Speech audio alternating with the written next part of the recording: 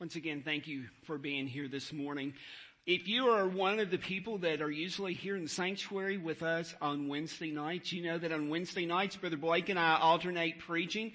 On the Wednesday nights that I preach, we are taking a journey through the book of John. And so this past Wednesday night would have been the Wednesday that I was going to preach. And so earlier in the week, on Monday, I began looking at just this next section of text that's in our John study. John chapter 6, verses 1 through 15. And it just felt like it was for Sunday morning. But on Tuesday came. And I knew I was going to be preaching on Sunday too, so I was proceeding to work on a sermon in the Galatian sermon series, which I normally am preaching through on Sunday mornings, on the Sundays that I preached. But every time that I would pick up the John sermon, I just continued to feel like that it was for this morning, for this day. And so then Wednesday got here. And so we made the decision to cancel Wednesday night services because a number of our Wednesday night workers and or their families were dealing with COVID. And so once we made that decision, I just felt like the Lord gave me just complete clearance to preach this sermon for this day. The title of this morning's message, as you'll see on the screen right now, is simply, Are You Hungry? Are you hungry? Now, if you are one of the people that are usually with us on our Wednesday night services here in the sanctuary, you know, on those Wednesday nights that I preach, I always remind you that we are taking a step into the scripture. And then I usually ask a follow-up question after that is this: are you with me on that journey? And you know, I've said many times before that we can truly feel like that we are taking a step into the scripture because the Bible is God's holy word, inspired from the beginning to the end. It contains absolutely no errors. So we can feel like that we are truly stepping into the scriptures. So let's go on our journey this morning. So I want to ask you the same question this morning that I often ask on Wednesday night as we get ready to step into the scriptures. Are you with me on this journey? This means yes. This means no. So are you with me on this journey this morning? Good. I see a few people that are. Now, always actually, in the John sermon series on Wednesday nights, in each session, I start by reminding us what John's purpose in writing this book was. In fact, if you're following along in your Bible right now, there's a high probability that if you go over to John 20 verses 30 and 31, it may even say in your Bible the purpose of this book. It says that exact thing in my Bible. But I want you to hear why John wrote this book. Now, Jesus did many other signs in the presence of the disciples, which are not written in this book, but these are written so that you may believe that Jesus is the Christ, the Son of God, and that by believing you may have life in His name. That's the reason that John wrote this book. Now, again, we're in chapter 6 this morning, and we're going to be beginning with verse 1, and we are going to see this morning that Jesus feeds the multitude. Jesus feeds the multitude. And I wonder, have you ever realized that this account of Jesus feeding the multitude, get this, it is the only miracle of Jesus that is documented in each of the 4 Gospels.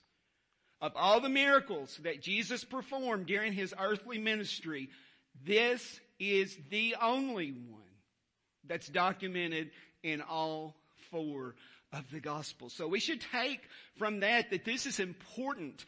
We should be paying attention to that. But we're going to see Him feed the 5,000 people, plus women, plus children. We're going to see that truly was a miracle. And then later on in the chapter, we won't get to that this morning, but we're going to see in a later Wednesday night message, you'll have to come for that, hopefully, that Jesus is going to preach a sermon, and he is going to be talking about the bread of life. And then this chapter ends in sort of a shocking way. And I'm going to do something right now that I typically never do as I'm preaching. I'm going to take you to near the end of this book. I want you to hear and understand this verse that's on the screen this morning. John 6:66. After this, many of his disciples turned back and no longer walked with him. Can you sense the seriousness of that this morning? After this, many of his disciples turned back and they no longer walked with him. I hope you can feel the seriousness of that this morning. I want you to be sure that you understand these are people who have been walking with Jesus. But they hear him give a challenging message, and many of them turn back. And they no longer follow him. Church, we've got to realize that our journey is not an easy one. It's a difficult one. On most days, our journey is a difficult one. And honestly, I think the older I get, the more I see this. If you've been in church for any length of time, I bet you can think of at least one person that meets this description. As long as everything is exciting, as long as great things appear to be happening with our eyes, as long as our eyes can see that great things are happening, they're 1,000% in. 1,000% in. But then something happens. And often it happens slowly. Happens really gradually. But something else enters that person's life. And it slowly starts to occupy the space that Jesus and his church is supposed to be in. And it usually happens during a period of time where our eyes don't see the excitement. That's when it usually happens. When I look back over my lifetime, the people that I can think of that meet that category, most of the time when it happens, it's during a period of time in a church where our eyes don't physically see that exciting things have happened. And then slowly they start to drift away. Slowly. And then before long, something else has occupied that place, that spot that Jesus and his church are supposed to occupy in our lives. I bring that up this morning while John 6:66 is on the screen. Hear the magnitude of this. These people had physically walked with Jesus, yet they've decided no more. No more. Don't let that be you. Do not let that be you, and don't think it'll never happen to me. Most people that it happens to, they don't think it either. We've got to realize that our journey is a battle. It is a battle, and I want to ask you this morning, do you have your spiritual armor on? I would encourage you to put it on. Never take it off, because it is so easy to call Jesus Lord when everything's going our way. It is so easy to say, Jesus is Lord. I will follow him no matter what, as long as everything's going our way, as long as exciting things are happening. Remember Peter? Remember what he said? Lord, I'll never deny you. Even if everybody else denies you, I will never do it. What did he do? He denied Jesus. So don't think it can't be you. Keep your spiritual armor on. Now, that's all I'm going to say about that at this given time. I want to tell you, as we proceed to get in our scripture this morning, throughout this particular chapter in general, really throughout the book of John, there are three words that keep appearing: water, food, and bread. Most of the time, when you see these three words appear in the book of John, they are being used as metaphors. And they're being used to point to Jesus. I'll just give you a quick example. Many of you are familiar with the account of the Samaritan woman coming to the well to get water. So she gets there, and who's there? Jesus. He is there. She encounters him. What's he offer her? Living water. That's one of our three words that's on the screen right now. What he was really offering her was him. And she took it. She took it. And what happened? Her life was transformed. It was no trouble to tell it. It was no trouble that she had had an encounter with the King of Kings and the Lord of Lords, because her life was different after that. And I want to tell you this morning, if we've had an encounter with Jesus, our lives will also be different. So again, keep in mind that when we see any of these three words this morning in this particular sermon, water, food, and bread, they're being used to point to Jesus. This morning we're going to see that faith is expectant obedience. And then we're going to see that when Jesus is in charge of a situation, nothing else matters. We're going to be talking about him feeding the multitude here in just a few minutes. And he does it, as you all know, with very, very little. Jesus was in charge of that situation. What looked impossible to everybody else was not impossible to him. It was not impossible to him. We will see this morning that when Jesus is in charge of a situation, nothing else really matters. So let's look at these first four verses. After this, Jesus went away to the other side of the Sea of Galilee, which is the Sea of Tiberias, and a large crowd was following him, because they saw the signs that he was doing on the sick. Jesus went up on the mountain, and there he sat down with his disciples. Now the Passover, the feast of the Jews, was at hand. So just to set the scene here, Jesus had crossed over to the eastern shore of the Sea of Galilee at a time when the Jewish Passover was near. That's the Jewish Passover, especially at that time. It was a big event in the life of a Jewish person. Now I want to be sure that you caught in verse 2 that a large crowd was following Jesus. A large crowd was following Jesus. And then the rest of that verse tells us why.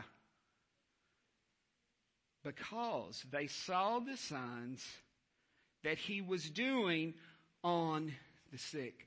Remember, a few minutes ago, when I took you to verse 66 of this chapter, we saw that these are the same people. These are the same people, some of them that turned back on him. But right now they're following. And why are they following? Because exciting things are happening. Exciting things are happening. Their eyes were able to see the signs that he was doing on the sick. Remember, when exciting things are happening, it's easy for many people to follow. And that's exactly what's happening here. Jesus is healing people. And it's exciting to see that. And then we see in verse 3 that Jesus went up on the mountain. And there he sat down with his disciples. Now we've got to keep in mind that Jesus had been doing more miracles than the three that have been documented so far in the book of John. People had heard about him. They wanted to follow him. Maybe they were intrigued. Maybe they just wanted to see what he was doing. But this huge crowd is following him. And in verse 5 it says, lifting up his eyes then, and seeing that a large crowd was coming toward him, Jesus said to Philip, where are we going to buy bread so that these people can eat? Again, a large crowd is following. I want to take you quickly to Mark chapter 6, verses 34 and 35, because I think Mark's account gives us really a better picture of what Jesus did in this situation. He took time with these people. And he taught them late in the day, Mark 6:34 and 35. When he went ashore, he saw a great crowd, and he had compassion on them. Why? Because they were like sheep without a shepherd. And he began to teach them many things. And look at verse 35. And when it grew late, his disciples came to him and said, "This is a desolate place, and the hour is now late." So again, Jesus realizes that these people are hungry. These people are hungry. And remember, the title of this morning's sermon is, Are You Hungry?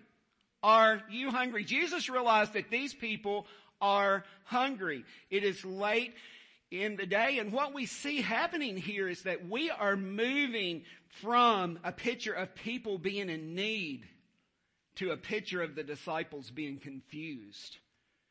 Imagine what it must have been like for Philip to be singled out by Jesus. Have you ever been sitting in a classroom and you're the lucky one that gets singled out by the teacher? That happened to me a couple of weeks ago when I was in school. I made the mistake of sitting at the front of the classroom, and as a result of that, "Todd, what do you think about this? Todd, what do you think about this?" And I was like, "Oh, great." Okay, can I change seats right now? But you know the feeling when you're sitting in a classroom and the teacher asks a question and you're like, "Dear Lord, please do not let them call on me. Please. If you just won't let me just don't let them call on me this time. Next time I will be prepared." And then next time comes and we're usually not prepared then either, if we're being honest about it. But Philip gets singled out here. Have you ever wondered why? Well, perhaps it was because Philip was from the town of Bethsaida. And that is likely the closest town to where they are physically located right now. So let's just think of it this way. Philip would have known if there was a local Dollar General store there. And if there was, he would have known if they were open or not. That's maybe why Philip got the question.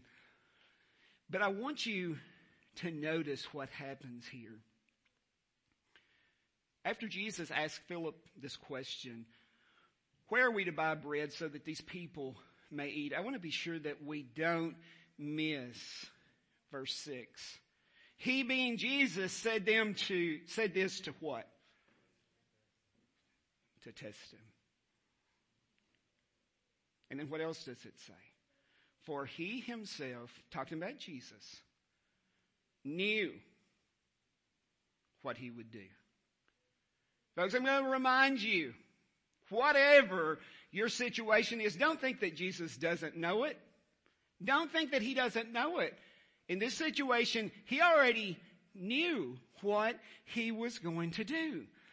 Now I want us to look at verse 7. What's happening here is that instead of really answering the question, Philip is telling Jesus how expensive it's going to be. Really, that's what is happening. Philip is telling Jesus, "Do you realize how big this problem is? We've got a massive situation on our hands. Jesus, don't you realize that 200 denarii worth of bread would not be enough for each of them to get just a little?" Let that sink in for just a minute. Philip is reminding Jesus of how big the problem is. And remember, the preceding verse that Jesus already knows what he's going to do. But remember, faith is expectant obedience. How's our faith this morning? If there was like a monitor on us that showed our level of faith, sort of like your gas gauge does in your car, would it be full? Would your faith be full? Would it be empty? So, we see here, Philip says 200 denarii worth of bread would not be enough for everybody to get just a little. Now, if you were here a few weeks ago, you heard Brother Blake preach in a Sunday morning service. He told us that a denarius was typically 1 day's wages. So just to do a simple math problem here, Philip is saying, Jesus, one person would have to work for 200 days, and then that wouldn't really completely feed everybody. They would just get a little bit. And then let's look what happens. Andrew chimes in, and he says, well, there's a boy here who's got 5 barley loaves and 2 fish. But what are they for so many? What are they for so many? Do we ever do that same thing? Well, Jesus, I've got this, but what good could that possibly do? Don't you know how big my situation is? Don't you know how big my problem is? So Andrew's saying, well, I see this boy that's got 5 barley loaves and 2 fish, but what are they for so many? I'm going to tell you what they were on that day. They were an absolute feast. I wonder this morning, are you hungry? Are you hungry? Those people were. Are you hungry? Before we move on to the next section of verses, I want to be sure that we don't miss the fact that Jesus is always sufficient. He was sufficient in this particular situation, and He is sufficient for whatever you're going through.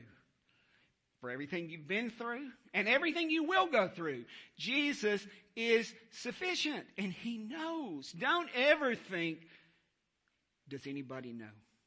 Does anybody understand? Yes, there's always at least one person who completely knows and who completely understands. His name is Jesus. And I wonder this morning, do you know Him today? Do you know Him today? We're going to see again that Jesus feeds the multitude. And I believe that one reason that Jesus does this now, at this particular period of time, is to lay a foundation for the sermon that He's going to preach during the duration of chapter 6 about the bread of life. Remember, that's one of our words. Bread's pointing to who? Jesus. When Jesus preaches about the bread of life, it's Him. It is Him. He is the bread of life. And as we move to verses 10 through 13, I want to remind you that every word of Scripture is important. There is not one word of Scripture that's there just because. It is there for a particular reason. So we see here in verse 10, Jesus said, have the people to sit down. And you know, this is not a ridiculous request, because most of the time we sit down when we eat, don't we? We do. We sit down when we eat. And then he says, the Scripture says, now there was much grass in the place. So I wonder, why would that be important? Why would it be important that we know that there was a lot of grass in the place? Well, here's what I believe the reason is. Jesus prepared the place. He was preparing a place at the table, so to speak. Have you ever stopped to think what a huge area it would have taken to have seated 5,000 men and women and children? Just to give you a means of comparison, this sanctuary that we're in right now at top capacity will seat somewhere around 300 people. 300. We're talking about 5,000 men plus women and children. So think about what a space that would have taken. This place that Jesus provided, it had grass. They didn't have to sit down in the dirt. They didn't have to sit down in thorns. They didn't have to sit down in a place that was uncomfortable. Jesus prepared the place at the table. And you know, it is important when we think about that to realize that there is indeed a table. And you know, when I think of Jesus preparing the table, it's special to me. And part of it maybe is because of my age. But I'm going to tell you something. If I invite you to my home for a meal, first of all, we're going to prepare food. And there will be plenty of food for you to eat. 2 or 3 times if I know you're coming. There will be an abundance of food. It's one of those situations, if I know you're coming, if I'm preparing for you, if you leave hungry, it's your fault. It's your fault. But over and above that, in addition to preparing food, the tables are prepared. If I know you're coming to be a guest in my home, there is a place at the table that has been prepared just for you. Just for you. Do you realize that Jesus has done the same thing? He has prepared a table. And when I think about the fact that I've got a seat at it, it excites me. Does it you? Do you have a seat at that table? I wonder, are you hungry? Are you hungry? Let's look at number 11. Jesus took the loaves, and when he had given thanks, he distributed them to those who were seated. We can't skip over the phrase that I've circled. And when he had given thanks. Folks, what we're talking about, and when he had given thanks, we are talking about a simple mealtime blessing. Jesus did it. Why do so many people find it difficult to give thanks for our food in our own homes? Why do we find that difficult? Why does it appear to be even more difficult if we're in a restaurant? And I'm going to tell you, I have heard virtually every excuse imaginable for that. Everything from, well, I bought that food. I paid for it. I work hard to be able to do that. Well, who's your source? Who gave you that job? Who gave you that money? And if you think it's anything other than God, you're mistaken. He is our provider. So why is it such a difficult task for so many people to bless their food? And if we're going to try to use the excuse, well, I worked for that. I paid for that. I bought it. When we're thinking about these 5 loaves and the 2 fish, wouldn't we all agree to say that Jesus made those things? Jesus made the ingredients that were in those 5 loaves of bread. He made those 2 fish. Yet he gave thanks for them. We should too. So look here what happened. So also the fish. The bread was distributed, so also the fish, as much as they wanted. Now isn't this amazing? What Jesus did with 5 loaves and 2 fish that had been deemed as not sufficient by the disciples. It was completely sufficient in the hands of Jesus. Verse 12. And when they had eaten their fill, he told the disciples, gather up the leftover fragments, that nothing may be lost. Now, don't you find it interesting that he's asked the disciples to gather this up?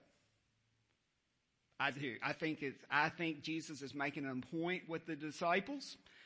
They didn't think it was sufficient. So this is even more proof. If they gather up what's left over, they knew the food they had to start with. They gathered up 12 baskets, the scripture says, of fragments that were left over.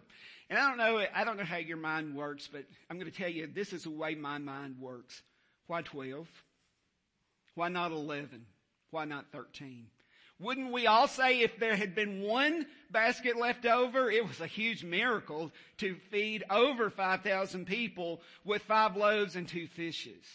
It was a miracle. Nobody can deny that. Again, this is the only miracle performed by Jesus that's documented in each of the Gospels. Matthew, Mark, Luke, and John. Nobody can deny this is a miracle. But wouldn't it have still been a miracle if just 1 basket had been left over? Absolutely. It would have been a miracle.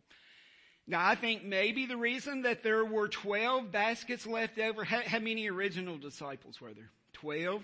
How many tribes in Israel? 12. Maybe it's to represent one of those things. I don't know why specifically 12, but let me tell you something. Jesus knows why there were 12.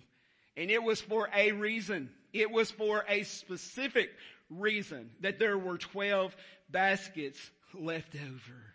I wonder this morning, are you hungry?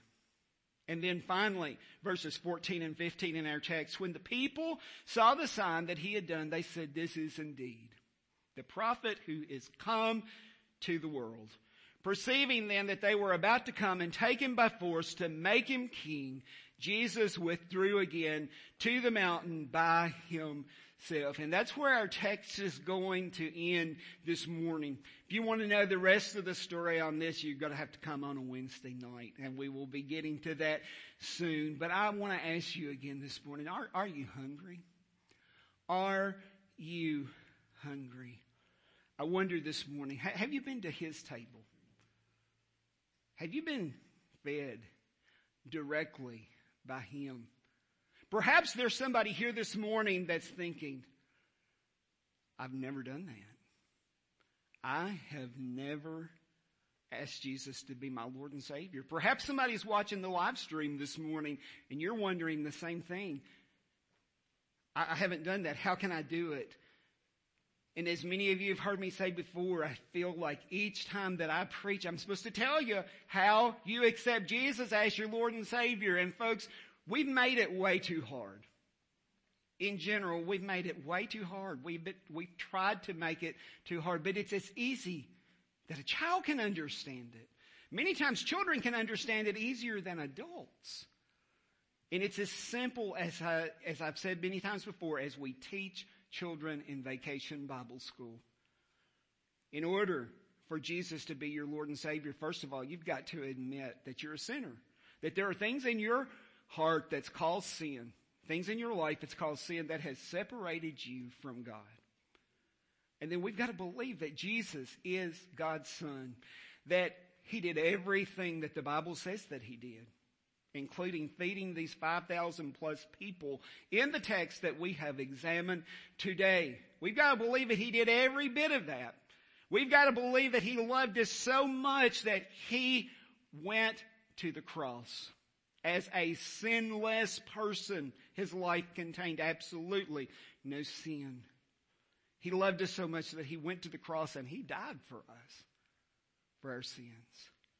We've got to believe that He was taken down from that cross. He was buried. And that 3 days later, He arose from the grave. We've got to believe that. And then the C stands for confess. And often we say that the C stands for confess and repent, because just confessing, that process involves a turning from your life of sin. You cannot continue to, as my grandparents would say, waller in sin like a pig would. You can't do that. If you're comfortable doing that, you've got a problem. And I'll say that as lovingly as I possibly can. If you are comfortable engaging in habitual sin, there is a problem if you think that you are a Christian. But that's how you give your life to Jesus. That's how you ask Him to be your Lord and your Savior. So I want to ask you one more time this morning, are you hungry? Have you been to that table? Have you been fed by Him? And I want to tell you just as lovingly as I can this morning, folks, Jesus is probably not going to force feed us. You know how sometimes when you have a child and they don't want to eat their vegetables and they're in their high chair and you've got them restrained, you can pretty much force them to eat. Jesus is probably not going to force feed us. I wonder this morning, have you been to that table? Have you been fed? Maybe you're here this morning, or that you're hearing this sermon on the live stream and you realize, I'm one of those people that may be getting dangerously close to turning my back and no longer following Jesus. Maybe you've realized this morning that there are things that have occupied or started to occupy the place in your life that Jesus and the church is supposed to be. If that's you this morning, I want to know Jesus will forgive you. But it's going to require you asking Him to. I wonder this morning, do you have a place at the table? Are you hungry? If the answer to that question, I'm hungry and I want Jesus. Or if the answer to the question is there's other things that have started to creep into my life, I want to repent for that. Come and do business with Jesus. I'll be glad to pray with you. I will be here to pray with you, but I want to make it clear that that's between you and the Lord. I invite you this morning to come. Give your burdens to Jesus. Would you pray with me, please? Father, thank you for bringing us into this place today. Father, I thank you just for the ability to have a Bible and to read in it about all the things that you did. Father, I thank you just for the ability to be able to read and know that you fed these 5,000 plus people. And Father, we know that not one of those people left hungry because you were more than sufficient. And Father, I pray that no matter what we're going through this morning in our personal lives, Lord, I pray that we will always know that you are more than sufficient to deal with anything that we will face. And Father, I pray that we will act like it. Father, I pray that we will never be guilty of acting like our problems are a shock to you or that they are too big for you. Father, allow our minds to always understand that you are not only sufficient, you're more than sufficient. Father, I pray that this day will be marked by surrender in this place to you. Father, I pray that we will see you do great and mighty things, and I pray that you will be glorified. And it's in your name I pray. Amen.